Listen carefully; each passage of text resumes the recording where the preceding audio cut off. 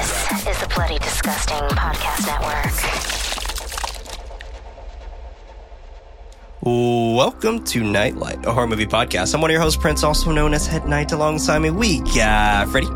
Always keeping it spoopy. Always and forever, also known as Nighty Night. David's not here right now, but we got a different David that we're going to be chatting with today. Yes, we do. So it's going to be great. But we are still a group of knights with an absolute love for film and a passion for horror. This is a podcast that takes a different horror film to break down and discuss the ultimate question, why horror? So hit the lights, sit back, and let the darkness envelope you. You can support the show over at patreon.com/goodnightlife. That's not what they what? Okay. By pledging on Patreon, you have access to the show ad-free and as early as Monday with a post-show, except for this one. If you don't have any bucks to toss, don't worry. An episode is released every Friday on most podcast services around the world. Now, I know a lot of people have been wanting us to bring this kind of interview series back.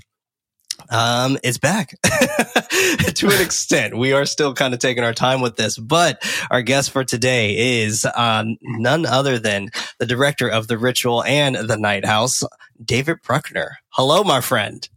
Hello. How's it going? Going very, very well. Super stoked to have you. Super stoked to have you. I know this has been a long time coming. Yeah. And I know expressed in the virtual green room, I'm big fans of the podcast and have just really, really loved the way you guys break down movies and look at stuff. So I'm really appreciate happy to be here, dudes. Yeah. Oh man, appreciate that. Well, thank you so much for being a fan of the show and also just making awesome shit and coming on the show. Awesome. Well, we want to just hop straight into it. Sure. First initial question that I do have is, what sparked your interest in horror and even wanting to create horror? Yeah. Where did this begin? It's difficult to trace back. No, I mean, when I was a kid, I was not someone who handled horror films very well. Sure. So they just scared the living hell out of me. And my dad used to like to watch them. And my mother worked nights. She was an ER nurse. And so I remember my dad would put on a horror film and I would have nowhere to go. I wouldn't be able to escape the movie because he'd be on in the living room. And if you left the living room, you'd have to go sit in a dark other room alone in the house. And so I'd want to be close to the safety of, where the parental figure was. But that's where the movie was. So I would sit behind his recliner and not watch the movie, but I could still hear it. And so it was just going and going and going in my imagination. And so I just had a hard time with them. And then I had a few friends in my in kind of fifth, sixth grade who were sort of gatekeepers who just were no, you got to watch this. You got to check this out. This is Evil Dead. It's not that scary. Check it out, And slowly but surely, it's you kind of confront that anxiety, and it becomes, you learn to love it in a weird way. And I feel like over the years, I've met a lot of horror fans who similarly are sensitive to the genre, Right. And it's a taking back of your fears kind of thing that you sort of learn to love it in some ways. So that was kind of my experience. And then, I started making horror films in high school, and just with my friends, shit. we just, this was the 90s. We would just get our hands on an old VHS or SVHS camcorder, and we'd go out in the woods and shoot our Friday the 13th spoofs or whatever they may be. And, and it just stuck, and I just kept shooting stuff. And, and then kind of did a lot of different things for a while, but was doing a lot of theater in the Atlanta scene in my early 20s. And we would occasionally go out and shoot horror stuff, throw blood on the walls and stuff. And I wasn't fully committed to becoming a horror filmmaker. I didn't really know where what the path would be necessarily. Right. And we ended up making one horror film that stuck, that got some attention, and I realized that I really, really loved it, and that I had this long history with it, and it just stuck. That is so cool. I mean, when you were first introduced into horror at such a young age, and it started kind of sticking a little later on as the more and more that you watched it, when you would do these films with your friends, would you find yourself in this I guess in this very transcentric environment where you're just like, this is what I want to do for the rest of my life? Or like, did you just, we're just like, I'm just doing this for fun, shits and giggles. Like, let's see what happens. Yeah. I think in high school, we were going to make movies. Like that's what was absolutely going to happen. That was it. We were lightly industrious. I wouldn't say we had like a real plan. We had never met a professional filmmaker. We weren't like scouting film schools. It's like we weren't super serious. I mean, sure. We were just, but we were productive in the sense that our favorite thing to do was shoot stuff. So, when other kids were messing around, we were constantly like picking up the camera. We had like, 6 and 7 projects going constantly. Kevin Coughlin was my pal. And who was always, we were always making things together. And his parents had this elaborate basement set up that, you could do anything in Coughlin's basement. You could paint the walls. You could like move around the furniture. You could stay up till 6 a.m. shooting stuff. Anything went. And Coughlin's basement. Shoot. Yeah. Yeah. And so, and that was that. I think for us, a lot of it was horror, but also a lot of it was like any school project that would come along, we would go and make a movie for it. I think. Yeah. I'm sure a lot of young filmmakers have this thing where they're just asking the teacher, it's like, yeah, can I shoot a video? Can I make a video? And so a lot of it was just like bad spoof stuff, just like really, really goofy comedy. And then occasionally we dared to take ourselves seriously in the horror stuff. But yeah, I don't know that we ever got anything that was actually scary on camera, but all those old videos are laying around somewhere. Yeah, I need my hands on those, man. Do you still? Right. I know you said they're laying around somewhere, but I want to see those so They're bad. Buried in the backyard in a shoebox. They're buried in Colin's basement. They'll lay there forever. It's really great to hear stuff like that, though. Like, would you say you guys self-taught each other how to do it just by doing trial and error and just picking up the camera and just doing what you love? Yeah, absolutely. I mean, it was just emulating the movies that you love, Yeah. Raimi was a big influence for us. I think, Cameron, weirdly, obviously like Terminator stuff. We did a lot of Terminator spoofs. Coughlin really wanted to do Westerns. So, we tried and failed on the Western front. Hard to recreate a Western in suburban Atlanta, guys. You just don't really have the backdrop. I can imagine. Yeah, absolutely. It was self-taught. And, that was always my experience, was just trial and error, and that kind of, DIY mentality was something that for me carried forward, all the way until we made The Signal when I was 28 years old. So, cause I didn't go to film school. And so even after college, I got a telecom degree, from the University of Georgia. And so even after that, I went down and was doing, weird theater in Atlanta for a long time, and really enjoying the theatrical community down there and some of the stuff that we were exploring in that setting. But we were still going off and shooting videos on the side, and it was still very much DIY, self-taught, exploration. I never met a professional filmmaker until we ended up at, Sundance with The Signal in 2007. And so, we just didn't have a lot of instruction, but I found that like, that was really good for me because it was just a lot of like trial and error in a low friction environment. And what I mean is that like, it's not like you're saving up your money and all of your favors so that you can go and like shoot that one pro looking short film that takes you 2 years to make. So you can then spend another 2 years touring it around in a festival circuit, trying to get people to see it. It's more like there's greater frequency, and the cap to who sees it is much smaller. So it's more like you're shooting 15 things in a year and you're just screening it at local venues for people in our case, part of this kind of, Atlanta art scene theater community. And you're getting a lot of feedback from people constantly. You're going back and you're making more as a result. And part of that means you're like, you're not trying to compete with Hollywood necessarily. You're just shooting stuff down and dirty. You're using available light. You're using, your friends that are actors. You're using locations that are around you. You're using gear that's available to you, that kind of thing. Like for me, that really was film school. That's awesome. Holy shit. It's very inspiring. A lot of people want to do that too. And the hardest part is just starting. And I think once you get started, that's all you have to do and just keep going. Love hearing Absolutely. that. Absolutely. Yeah. I mean, that's the one thing, like if, whenever I meet, young filmmakers who are just kind of getting started and asking like, how do I go out and shoot stuff? How do I get my stuff seen? The thing I always say is just like, you gotta make a ton of stuff. You got to fall on your face over and over and over again. And so you need frequency of creation and frequency of views with audiences. And you need to kind of get in a rhythm with that. And then over time, you ingest a lot of things as instinct. And we actually formalized it in Atlanta. We had this. So sorry to go off on this, but if this is on topic, I was doing working with this theater company in Atlanta, Push Theater, and their philosophy. I'm probably 22 years old. This is like straight out of college, and their philosophy was workshop based. So their funding was based on the idea that artists come there to develop. And at a certain point, you open the doors and you let an audience in on that process, which is a little bit different than having a mandate that you have to put butts in seats necessarily.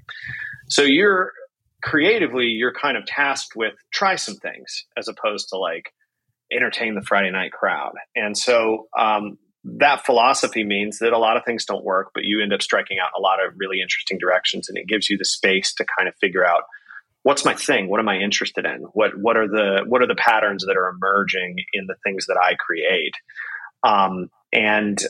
We, being kind of me and a group of cohorts that I knew at the time, still do, had come up with the idea that we would form a filmmaking branch of this theater philosophy, and we called it the Dailies Project. And so that was probably ran for about, 5 to 7 years in Atlanta. And what we would do is just throw a challenge out to the community. Like, everybody go, shoot a short film in Piedmont Park and incorporate this action into it. And then a character from the previous short.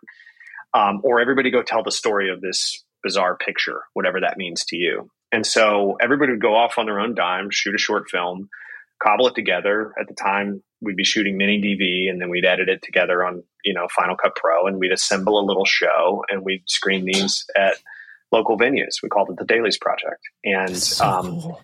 and again, this was an extension of that same idea. This was kind of our film school. And so I think Dailies made like 150 films or something over the course of that time. And shit.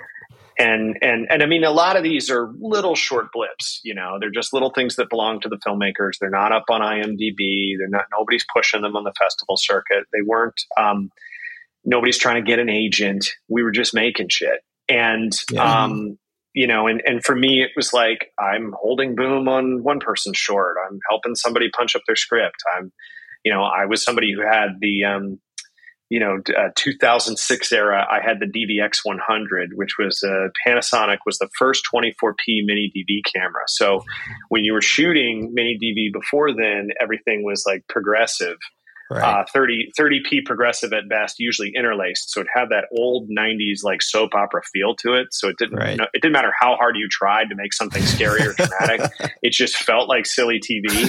So when that camera came out, for us, just that frame rate adjustment was the first time that like it felt like fucking movies to everybody. So everybody wanted my DVX 100. So it was like the Millennium Falcon. We just like, it had been through hell. It was just getting handed around in all of these different shorts. It was getting strapped to motorcycles, and like, people give it back to me like half broken. And we're like, what happened? And, they got the shot. But, so we were all hands in, like everybody was involved all the time. And so it was just this, like, for me, this really, really rich period of creation, without a lot of focus on professional aspirations. It was just make, and then and then screen it, and having that benefit of maybe it not being quite the YouTube generation yet, of it being like these live venues. Like, there was a little bit of a scene in Atlanta at the time, so like you could screen stuff and there'd be an audience of 50, 60 people,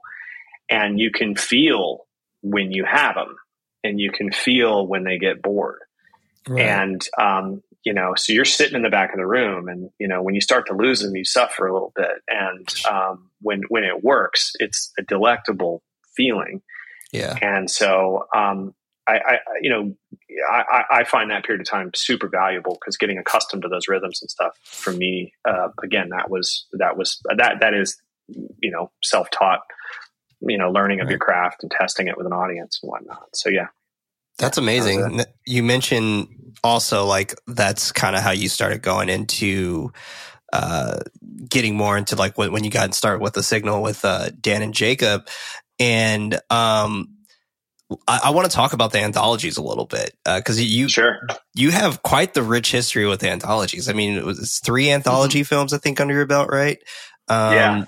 So talk to me a little bit about that. Like what specifically got you interested? Like maybe the fact that you kind of probably already answered this with like the blips and things like that of those shorts, but like what got you interested with the Signal and VHS and Southbound? Like what was it about that really truly got you interested in those? Well, it was different every time, and I didn't set out to do a bunch of anthologies, but I realized it just kind of worked out that way. And I was like, and I realized that I loved short form horror. I like to say, cause you can get in late and you can get out early. And you're not sort of tasked with the burdens of, a third act, which is particularly challenging in horror and almost by definition ties up the things that are often better left as a mystery. Like there's a bit of a conundrum at the end of a horror film, no matter how you spin it. But like the first one, the Signal, came together in a really fascinating way. So I was just saying that, this Dailies project, this thing that we formed in Atlanta. So one of the Dailies projects was an Exquisite Corpse project. And so myself and this guy, Rob Nixon, created 20 minutes of a feature film. And we didn't know what was going to happen after it. We shot it, we edited it, everything. Very, very bizarre. And then we handed it to Dan Bush, who was a good friend of mine and was also a filmmaker in the Daily scene. And we said, figure out what happens next. The movie's yours. And so the actors were down. So he goes away for about 7 months and comes back with 40 more minutes of movie. Holy shit. And it was about this, it was about a lot of things. It was very surreal. It was kind of Lynchian. There was this like strange frequency that was emerging in these like TV tunnels. And there was like violence was breaking out in the city, but there was also like a lot of other stuff that it was about. And so then he gave it to Jacob Gentry and said, you figure out what happens next. And then we had a couple other filmmakers we're going to work with even after that. We never quite got to, but Jacob went away and came back and, the project was kind of fizzling on the Dailies front. And he said, look, this is a mess, but there's an interesting kernel here. What if we just like went and made a movie, like a brand new movie? Like what if we started over and just took some of these ideas that you guys are working with? And so, so we went back to the drawing board, and it was out of that emerged the Signal. And he had him and his producing partner, Alex Motlaw, had a lead on some financing. It was like $50,000, wasn't much money. And we went and we shot the Signal in 13 days. But the reason that movie is an anthology, or it's kind of an anthology, it's really like 3 different perspectives on this apocalyptic event. For those of your audience who don't know the film, it's about a bizarre frequency that goes out over the airwaves and drives people to violence. So, bad things start breaking out in the city. No one knows where the frequency came from. It comes through your radio, your television, your phone, your computer. It's fucking awesome. Omnipresent. And y'all should check out the Signal. It's a great conceit, you've got this bizarre apocalyptic event that's happening, and you've got all these people they're not zombies. They're kind of confused to the point that violence is breaking out. And it's very much like violence begets violence. Like, am I attacking this person because everybody's going crazy and they're going to attack me? And then you preemptively defend yourself, but then you're like, fuck, am I part of the problem? Am I signalized? Like, a lot of fun conundrums in there. Mm-hmm. And so the movie is told, takes on 3 different perspectives, each following a different member of a love triangle. So a woman's cheating on her husband, but her husband's kind of abusive. She's trying to get to her boyfriend in the middle of this apocalyptic event, and a guy she really wants to be with, and he's trying to find her, and everybody's trying to find each other. And so I directed a segment, Dan directed a segment, Jacob directed a segment. It has kind of somewhat of a Rashomon quality, because sometimes you're seeing the same events replayed from the perspective of a different filmmaker, a different character. Right. But that's simply an anthology. The fact that it's an anthology was born out of this dailies project, and that so was rad. how we could get a movie done in Sure. 13 days. Was we had to split up the directing duties, and that was just what the genesis of it was. So we're like, let's just try this crazy thing.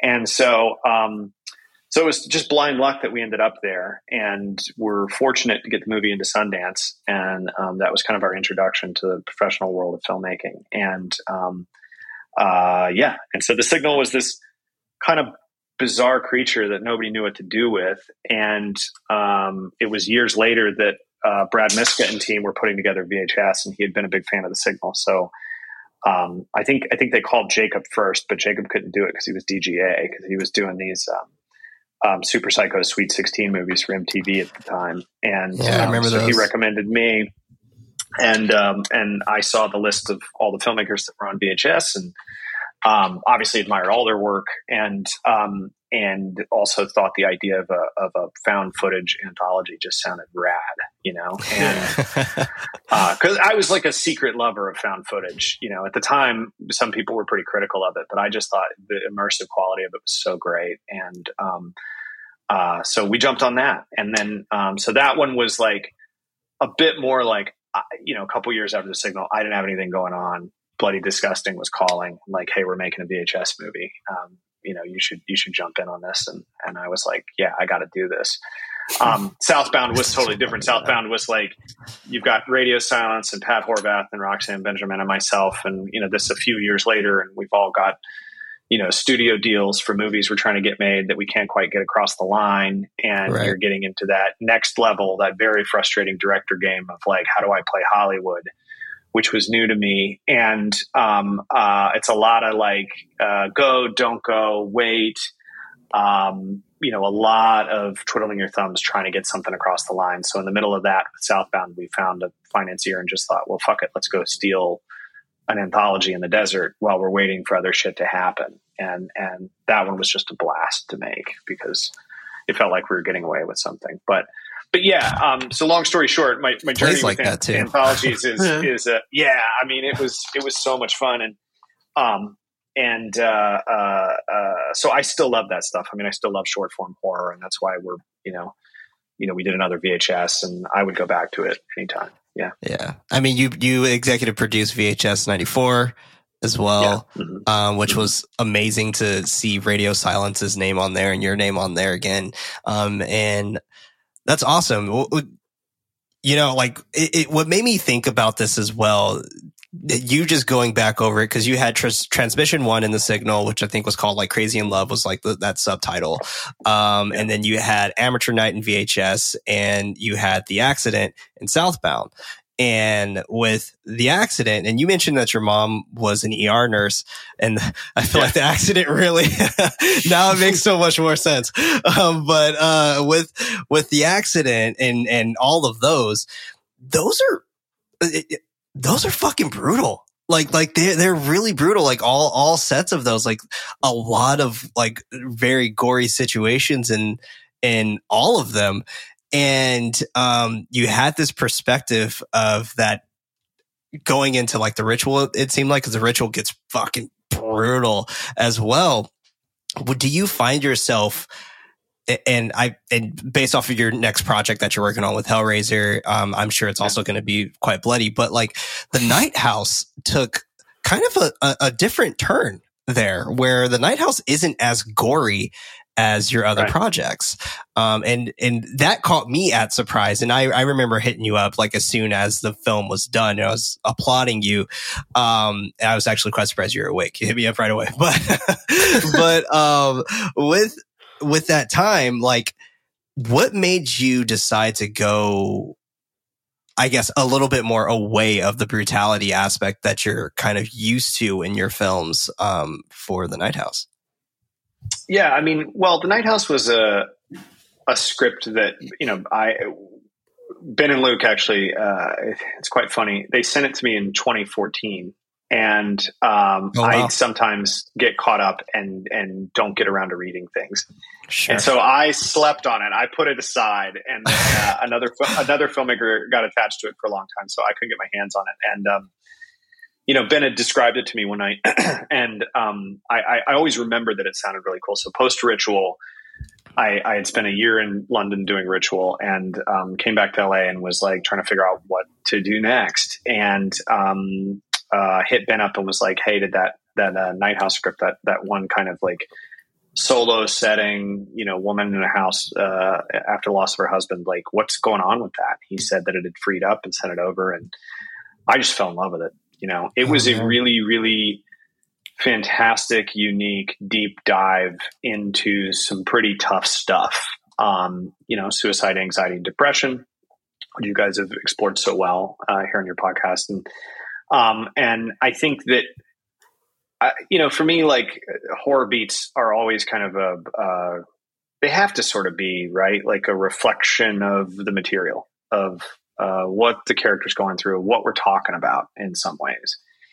And I think violence on screen, I don't want to say violence on screen in total, but a lot of times if you're going to do something pretty brutal on screen, for me, I'm more comfortable with that if there's a sort of a sense of humor buried deep sometimes in the material. So if it's Ritual, you're kind of laughing at male frailty, which, right. I mean, for me as a guy in his early 40s, it's like, that's an easy thing to tap. Right. And I can self-mock all day long. So, yeah, you can end that movie with a guy basically in his pajamas screaming at an ancient Norse animal god with a Viking battle axe in his hand. And it's like, right. Feel free to giggle at that, it's fine to do mischievous things. I think, and for something like Southbound for that short, I mean, that was almost like a nightmare PSA. That short was committed to the idea of like,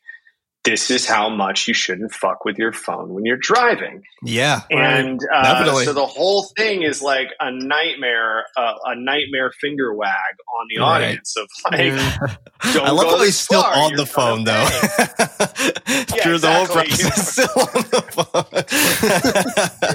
Like it's like permissible to me to get really nasty with that because it's an expression of like self-loathing and guilt and all these nasty feelings that you would have as a result of if out of your own idiocy or carelessness you would hurt somebody. And so I think with Night House it was something that I know a lot of the filmmakers on the project struggled with, which was that it was heavy stuff, and it was stuff that was very personal to everybody. It was personal to people in the crew. Right. A lot of people have a story.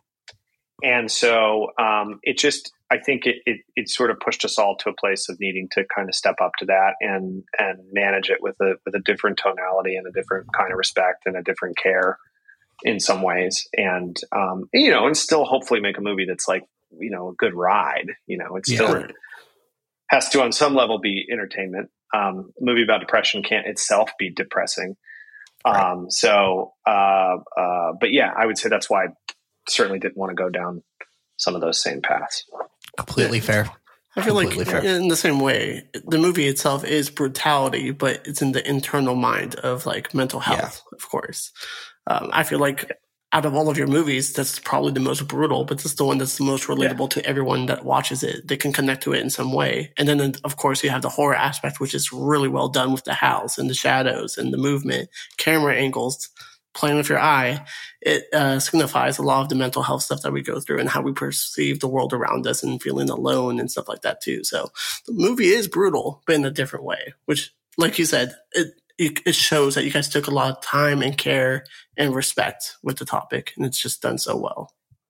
Absolutely. Yeah, appreciate that. No, that's a great way to put it. And yeah, and I feel the same too. I mean, like there's a frankness to that script, and about confronting meaninglessness, and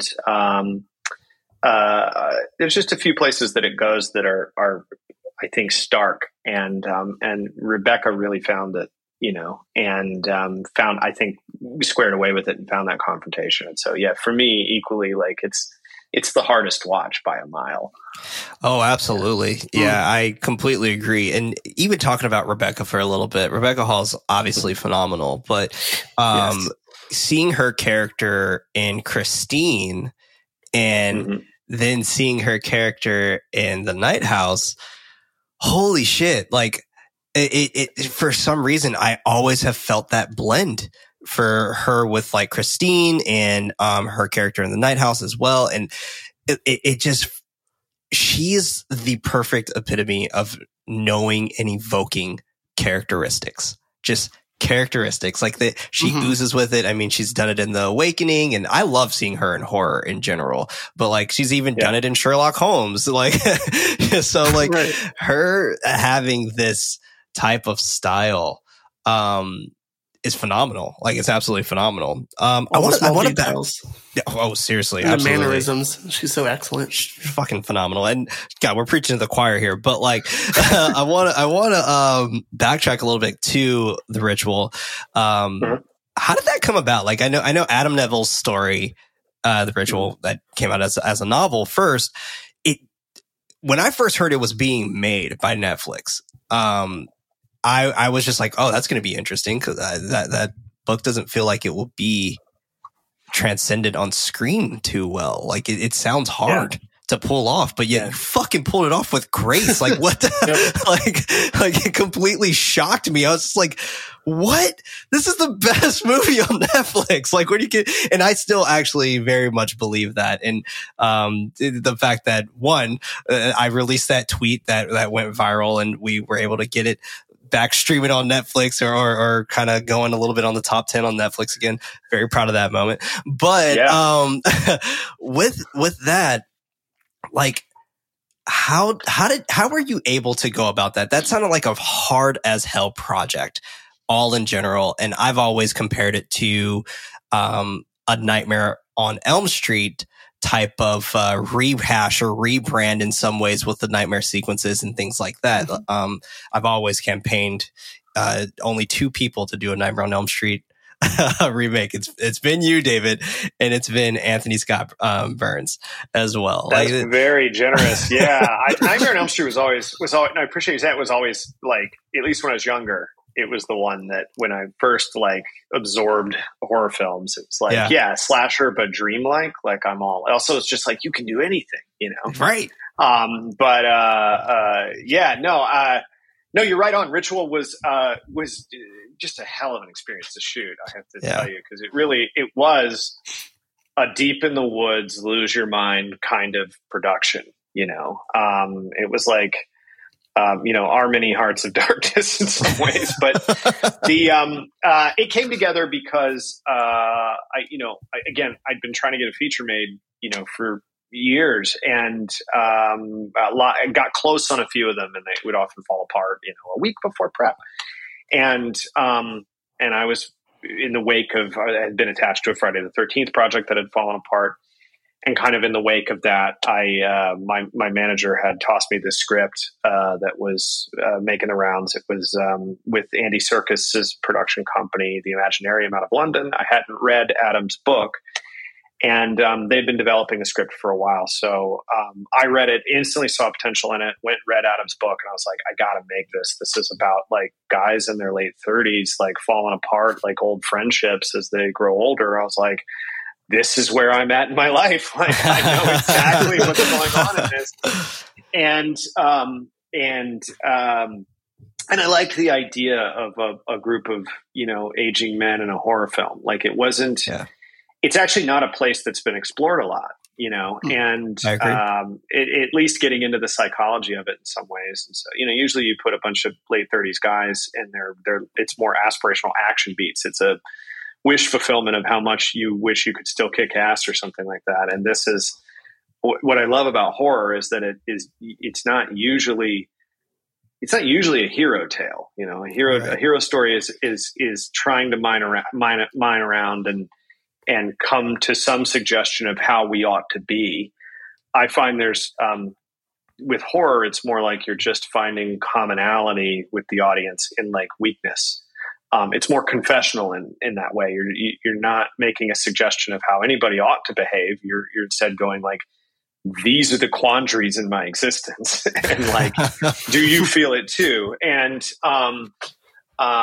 so I like the humility in that, and so it made a lot of sense to me. And so we did it happened really fast. It was like the universe created a little eject button, and I pressed it, and I was on a plane to London. I didn't come back for a year, and we did a short pass on the script. It was like 2 months, and one of the things about it, you talk about the dream sequences, which there are nightmare sequences in the book, but they're treated a little bit differently.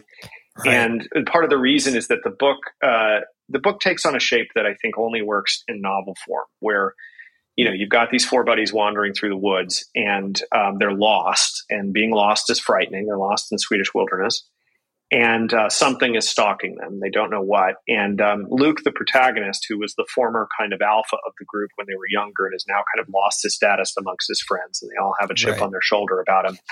And he can feel it. He can feel their doubt as he's moving through the woods. He's constantly remembering who they once were. So the experience of reading the book is to be lost with them in the woods while this guy's constantly recalling stories of who they were in their youth, and that's juxtaposing where they're at now. Right. And it's a fantastic read. It's hits very personal in that way that you can instantly get into recall the way that a novel can do. That to put on screen in a film to actually be cross-cutting with like scenes from when they were younger just wouldn't really fly in a horror film because when you watch a movie, it's shorter experience. You're going through it in 90 minutes as opposed to a few days to read the book. And you need that sense of immersion. You need to stay in the woods. And so we manufactured a dilemma on the front with the loss of a friend, this act of violence in the beginning of the film, as a way to put the doubt, the wedge that comes between them on screen so the audience could experience it and feel it. So a lot of that was just about narrative efficiency. And then once they get in the woods, we found that you could merge the trauma from that event with the dream sequences that were brought about by the supernatural force to give you kind of a visual template, this convenience store set in the woods, this traumatic event recalled in the woods. Cool. And so it was just like, it was kind of like, sometimes you get a bag of awesome ideas and something that you're translating, and then somewhere along the way, it just carries you to this other place that you want to do something. And it's kind of tangentially related. You're not sure how related it is until the movie gets done. You look back and you go, yeah, okay, that's the ritual. It's just, we found our own way to it. Yeah. And, so that was the process. And then the movie was, 33 days on a mountaintop in Romania and in the Carpathians, which for me, I've been trying to make a feature horror film for 20 years and been this long journey to get to it. Yeah. And there I was like, in the Carpathians at 7,000 feet, with the crew making a movie about a Norse animal god. Right. And I was like, awesome. If I never get to go again, it was worth it. Absolutely. This is the dream. So. But yeah, what was great about it too is like, that's one of those, like, I mean, I wouldn't say we went full Revenant, but I'd say we went like half Revenant or something, sure. Like that's real exhaustion on the actors' faces. We're freezing cold, we're out in the woods. It's got a gonzo kind of feeling to the whole thing. And that starts to infect the performances, and you just got to go for it. And our entire cast was all in. I mean, Rafe Spall wore every bit of it. And it's all, you're always in a little too deep, and it's always a little too crazy when you're making a horror film, because usually the stuff you're putting on screen it could go horribly wrong if you're not right. It doesn't work out right. So it's like, to be at the end of that movie and have like, it's 4 a.m. on a mountaintop in the middle of an actual hailstorm, and we have a giant prosthetic monster head on a jib arm with a stunt actress in the middle of it, and it's lifting Rafe Spall up in the air, and you're like, this is either going to work or it's not going to work. You just have to kind of just go for it. Right. But you end up, I think, when there's that much duress and that much just like a physical challenge, even being there, it just, you eventually just like surrender to it and just go for broke. And I think that was the spirit of that movie. And I like to think it comes across on screen. It does. It does. Yeah, like, it totally does. Like it is easily very, very phenomenally well done. And I love the fact that that film has a lot to do with grief as well. In some ways, like you're becoming this very awesome director who really understands grief and how to present that on screen to make it relatable. And with something with The Ritual, and obviously I haven't read the script to your new film, but based off of what we know from the previous film, it has those correlations. So with that mindset of you kind of being this, and I'm sure this wasn't intentional, but this director who has presented grief in such a very obtainable and miraculous way, who do you see yourself potentially wanting to work with potentially in the future, whether it be another director co-directing alongside with you, or whether it be another writer or something like that? I mean, Ben and Luke and you are the fucking amazing trio, but I'm just curious. And also gotta add Ben Lovett in there, because Ben Lovett's been there from the beginning. Thank you. He's so good. So I'm curious who you see yourself working with, because I posted this on Twitter and I said it inside of the podcast on that episode with the Night House, that I personally would love to see you work with Mike Flanagan, because that would fucking blow my mind. But who would you like see yourself working with, or would love to work with, like one of your passion projects? Right. Yeah, no, great question. I'd have to think about that. I mean, look, obviously Flanagan, I admire greatly. And I mean, all the way back to Absentia, which I think a disc of that, I don't remember exactly, got sent to me way back when, because he had shown the signal to his cast for Absentia.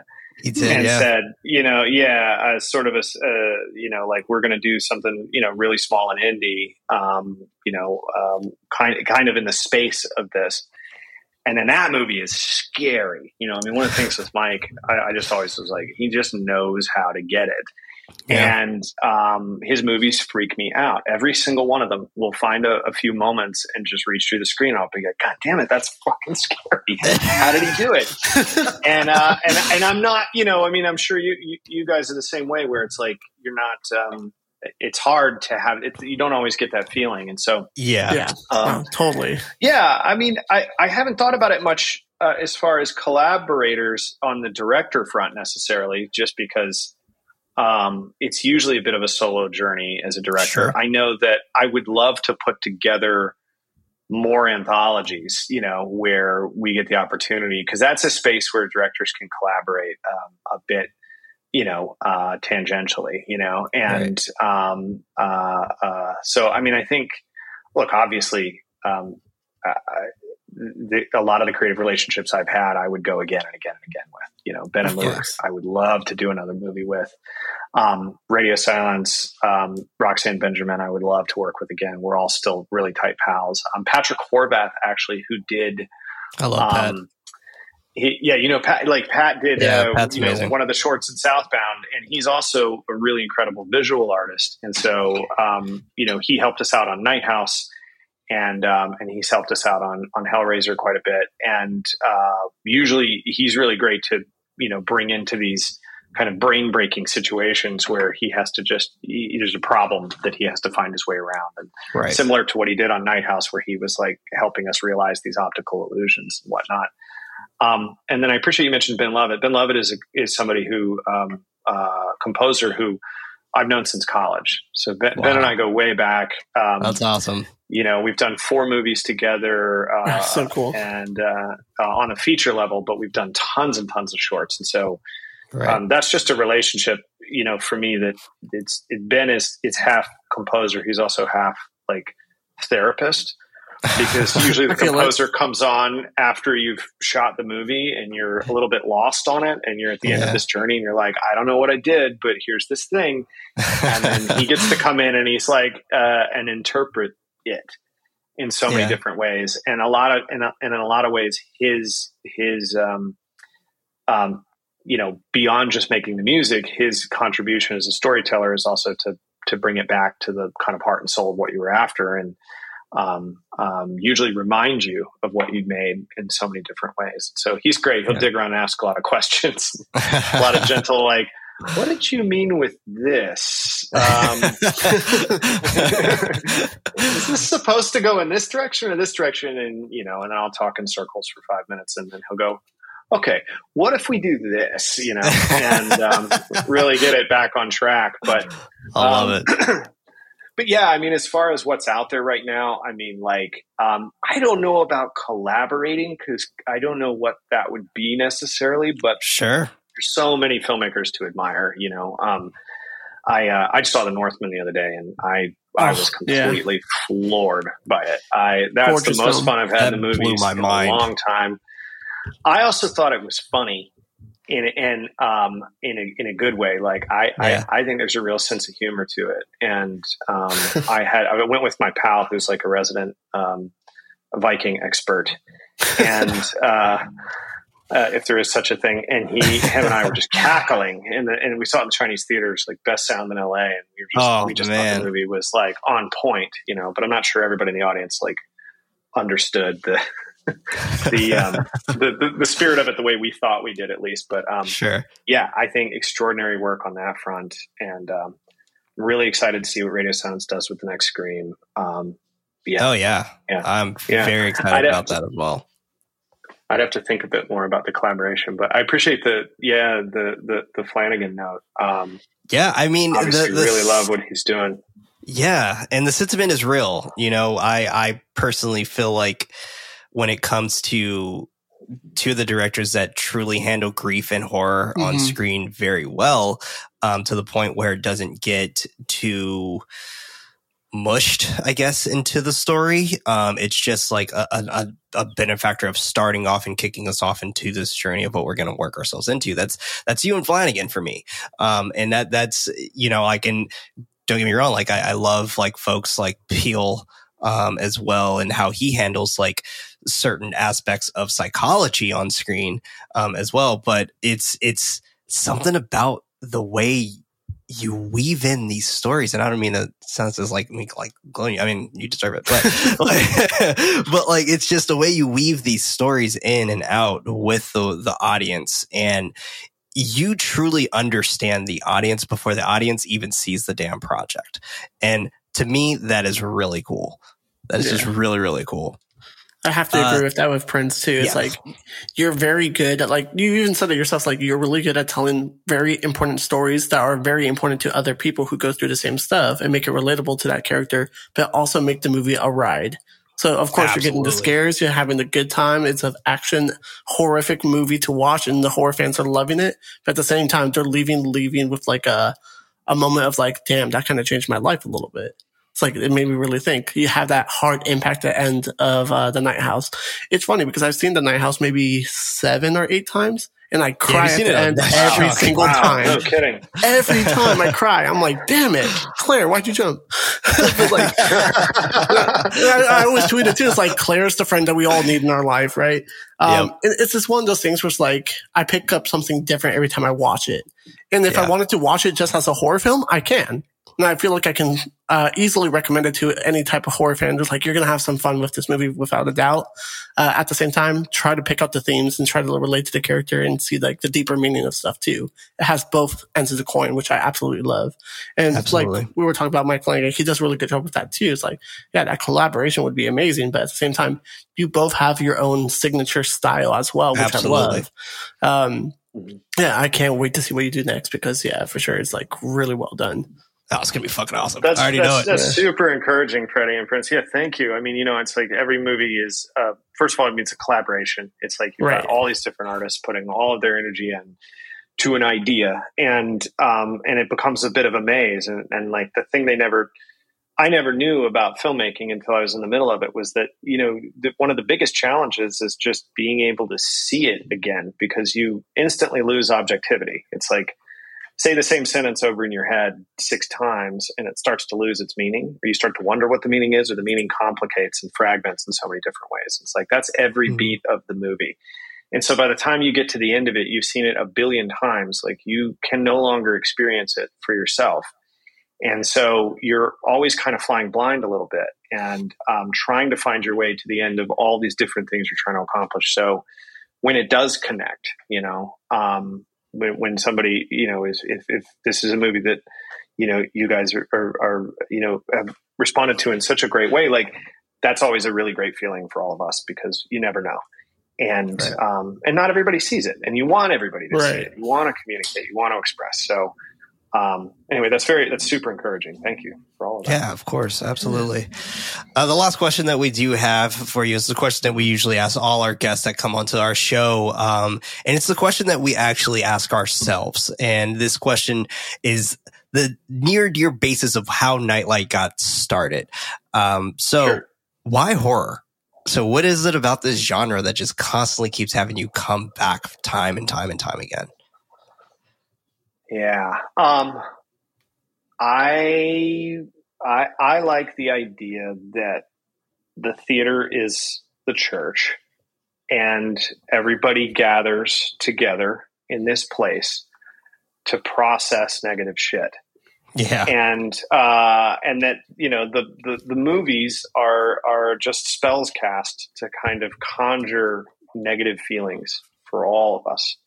And we're like, we're like peddlers, right? We're like, what do you want? What do you need? You want a little, repulsion? You